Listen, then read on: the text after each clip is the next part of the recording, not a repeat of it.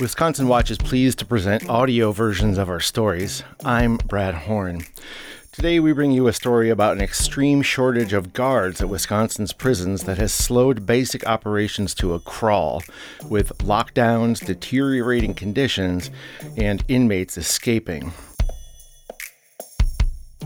The story is by New York Times local investigation fellow and Wisconsin Watch reporter Mario Curran and Justin Mayo of Big Local News, with additional reporting by Wisconsin Watch's Jack Kelly.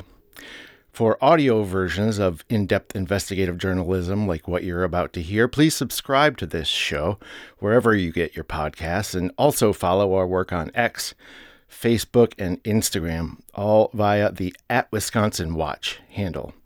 And now onto the story, after a quick note that the original text has been modified slightly in places, typically rounding large numbers up and down, in order to make it easier for listeners to follow.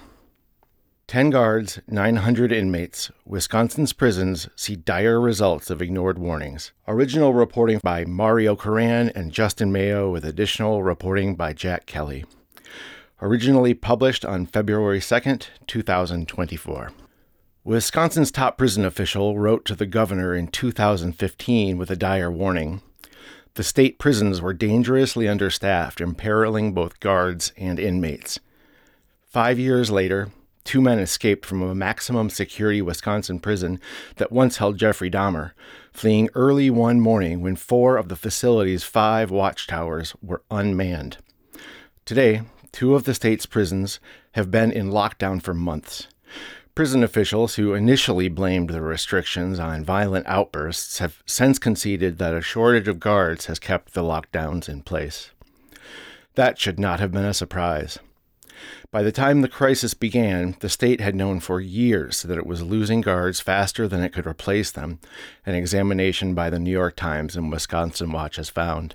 Almost half the jobs for guards at the state's maximum security prisons were unfilled in mid-2023, up from just 10% at the start of 2017, according to an analysis of Department of Corrections data. Overtime costs have skyrocketed, and so has the percentage of inexperienced officers in the workforce. The lack of personnel drove prison officials to take extreme shortcuts in how they ran the facilities, interviews and records show. Even so, state leaders did not take significant steps to slow the hemorrhaging of guards until last year, long after the earliest problems were apparent. Wisconsin's struggle to staff its prisons is reflective of a crisis building across the country, as the job of prison guard, long seen as a stable position with generous benefits, has become increasingly undesirable. Working conditions deteriorated as the pandemic ravaged aging correctional facilities, and other entry-level jobs suddenly began offering higher wages. The number of people employed by state prisons fell in 2022 to its lowest point in more than 2 decades, according to the U.S. Census data. A national review by the Marshall Project described how short staffing has changed nearly every aspect of prison life across the country. In Georgia, the staff was stretched so thin that no one noticed for 5 days that a man had died in his cell. A prisoner in Missouri pulled out his own teeth one by one because he could not see a dentist. We'll return to the story shortly, but we wanted to take a moment to remind you that Wisconsin Watch is a nonpartisan, not-for-profit news source with offices in Madison and Milwaukee, Wisconsin. This and all our stories can be found at wisconsinwatch.org. If you value this kind of labor-intensive, fact-check journalism, please consider donating at wisconsinwatch.org/donate. All donations are tax-deductible. And now, back to 10 guards, 900 inmates. Wisconsin prisons see dire results of ignored warnings by Mario Curran and Justin Mayo, with additional reporting by Jack Kelly. The state's oldest prison, the Waupun Correctional Institution, has been locked down since March, with prisoners confined to their cells nearly all the time, eating meals out of brown paper bags and sometimes going weeks without fresh air and exercise. Inmates have been denied family visits, access to the law library, and timely medical and dental care. Prisoners say those conditions have driven many of them to think of suicide. One provided reporters with a prison report showing that on more than one occasion, guards had walked away while he cut himself. 3 incarcerated men have died in Waupun since its lockdown began, including 1 confirmed suicide. In interviews, guards said their jobs have gone from difficult to nearly impossible. The prisons have become increasingly hard to control, they say, as basic operations have slowed to a crawl. They describe nights when 10 staff members at Waupun have been responsible for 900 prisoners. Vans that no longer patrol another person's perimeter at night, teachers who set aside classroom duties to supervise inmates during recreation time. Guards are now regularly required to work overtime. They're ordered at the end of a shift to stay at work for another, often with no warning, leaving family plans in upheaval. Some guards are made to work 16-hour days several times a week. The Department of Corrections declined to comment for this article. In a statement this week, the department said that conditions in the lockdown prisons had improved and that it had hired nearly 300 new guards in November and December. In total, the department has nearly 3,000 full-time positions for corrections officers.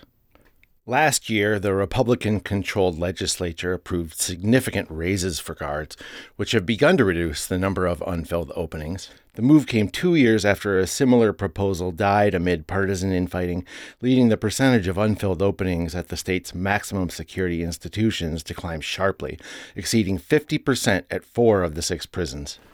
Governor Tony Evers, a Democrat who was in office when that happened, acknowledged the staffing crisis in a recent interview.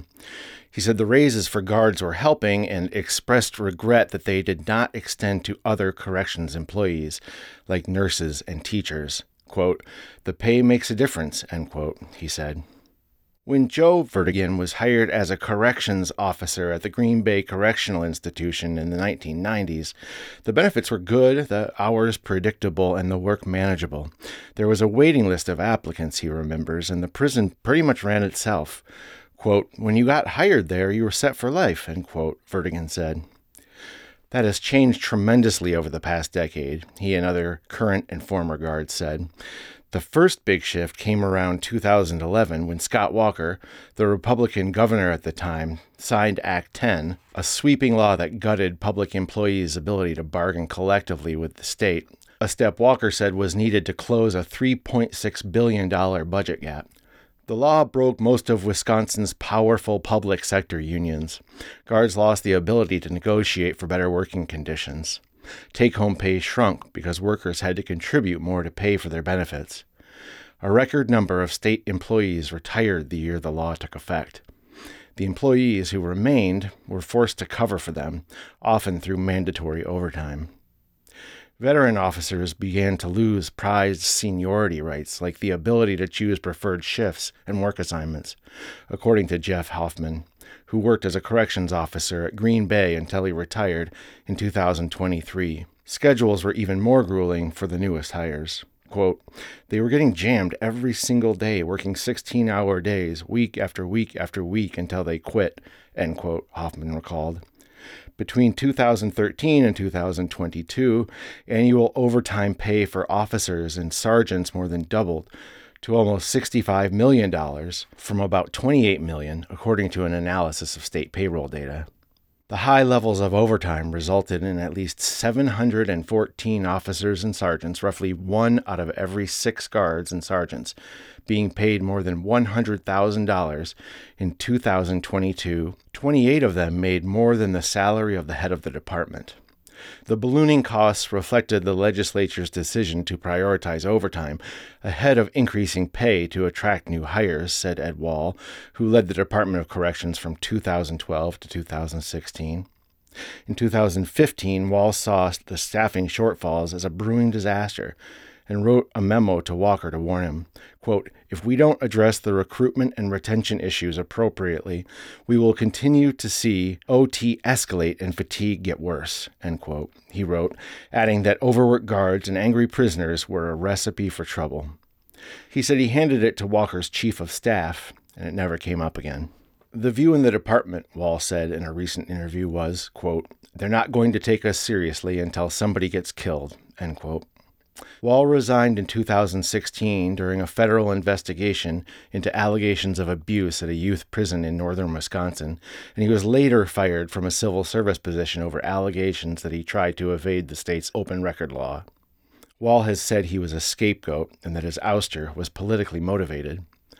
Walker did not respond to a request for an interview about Wall's memorandum. In a statement, Walker said, quote, "State government leaders in Wisconsin can look at recruiting efforts, higher pay, and, most importantly, greater certainty with scheduling to help address the staffing issues in the Department of Corrections. Our Act 10 reforms do not have an impact on any of those issues," end quote. In 2020, the pandemic threw the prison system into chaos. In April of that year, 2 men with violent histories escaped from Columbia Correctional Institution, a maximum security prison north of Madison, where 4 out of 5 guard towers were unmanned.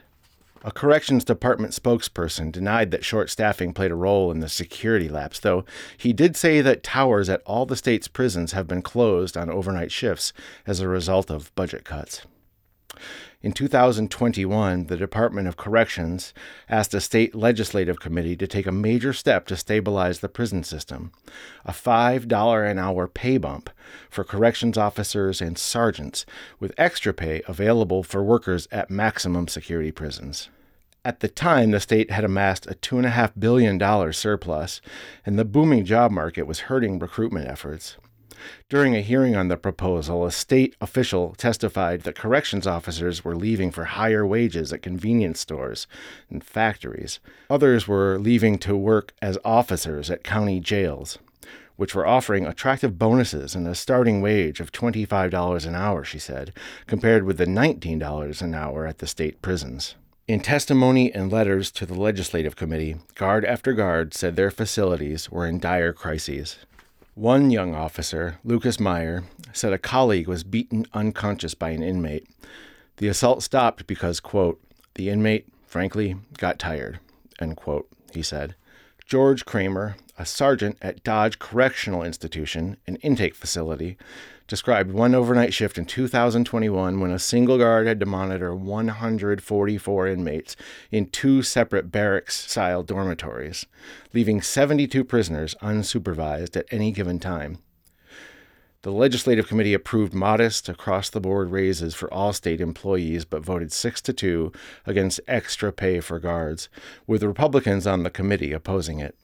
The legislature instead voted to give the guards extra pay using short-term federal pandemic money, which Evers then vetoed, saying it was irresponsible financing and the money was needed elsewhere. More corrections officers left. The vacancy rate at one prison reached 67%. At least 3 prisons were placed on lockdown. All had severe guard shortages, the staffing data revealed. One, the Stanley Correctional Institution, a medium security prison in western Wisconsin, had the state's highest ratio of inmates to guards, nearly 20 inmates for every guard in May 2023. 2 years earlier, the ratio was about 8-1. Stanley remained on lockdown for a year. Vertigan, who retired from the Green Bay prison in 2020, said he often saw prison officials attribute a lockdown to inmate misbehavior when too few guards was the real reason. Quote, "They would make a mountain out of a molehill and implement lockdowns, but in reality, they knew they were heading into the next week short-staffed," end quote, Vertigan said.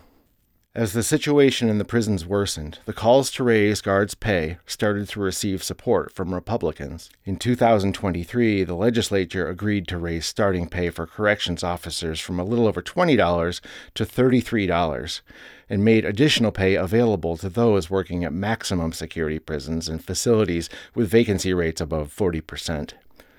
Vacancy rates for guards finally started declining. Restrictions have been eased at some facilities, including the Stanley Prison, where family visits and recreation were restored. Still, 2 prisons remain on lockdown, and prisoners have said in recent weeks that life in those facilities has barely improved since the lockdown started. Evers said the pay increases helped attract an especially large class of recruits. Corrections officers said they were cautiously optimistic, but that it might take a year or 2 for the new wave of recruits to make much difference in the staffing shortages. One reason, the department has historically lost about half of all new recruits in their early years of service. Original reporting for this story by New York Times local investigations fellow and Wisconsin Watch reporter Mario Curran and Justin Mayo of Big Local News, with additional reporting by Wisconsin Watch's Jack Kelly. This story was read by Brad Horn in Madison, Wisconsin. One last time before we go, if you enjoy our stories, please consider making a donation to support our journalism at wisconsinwatch.org/donate. And subscribe wherever you get your podcasts and on social media. We are at Wisconsin Watch on whatever platforms you choose to social. We'll see you next time.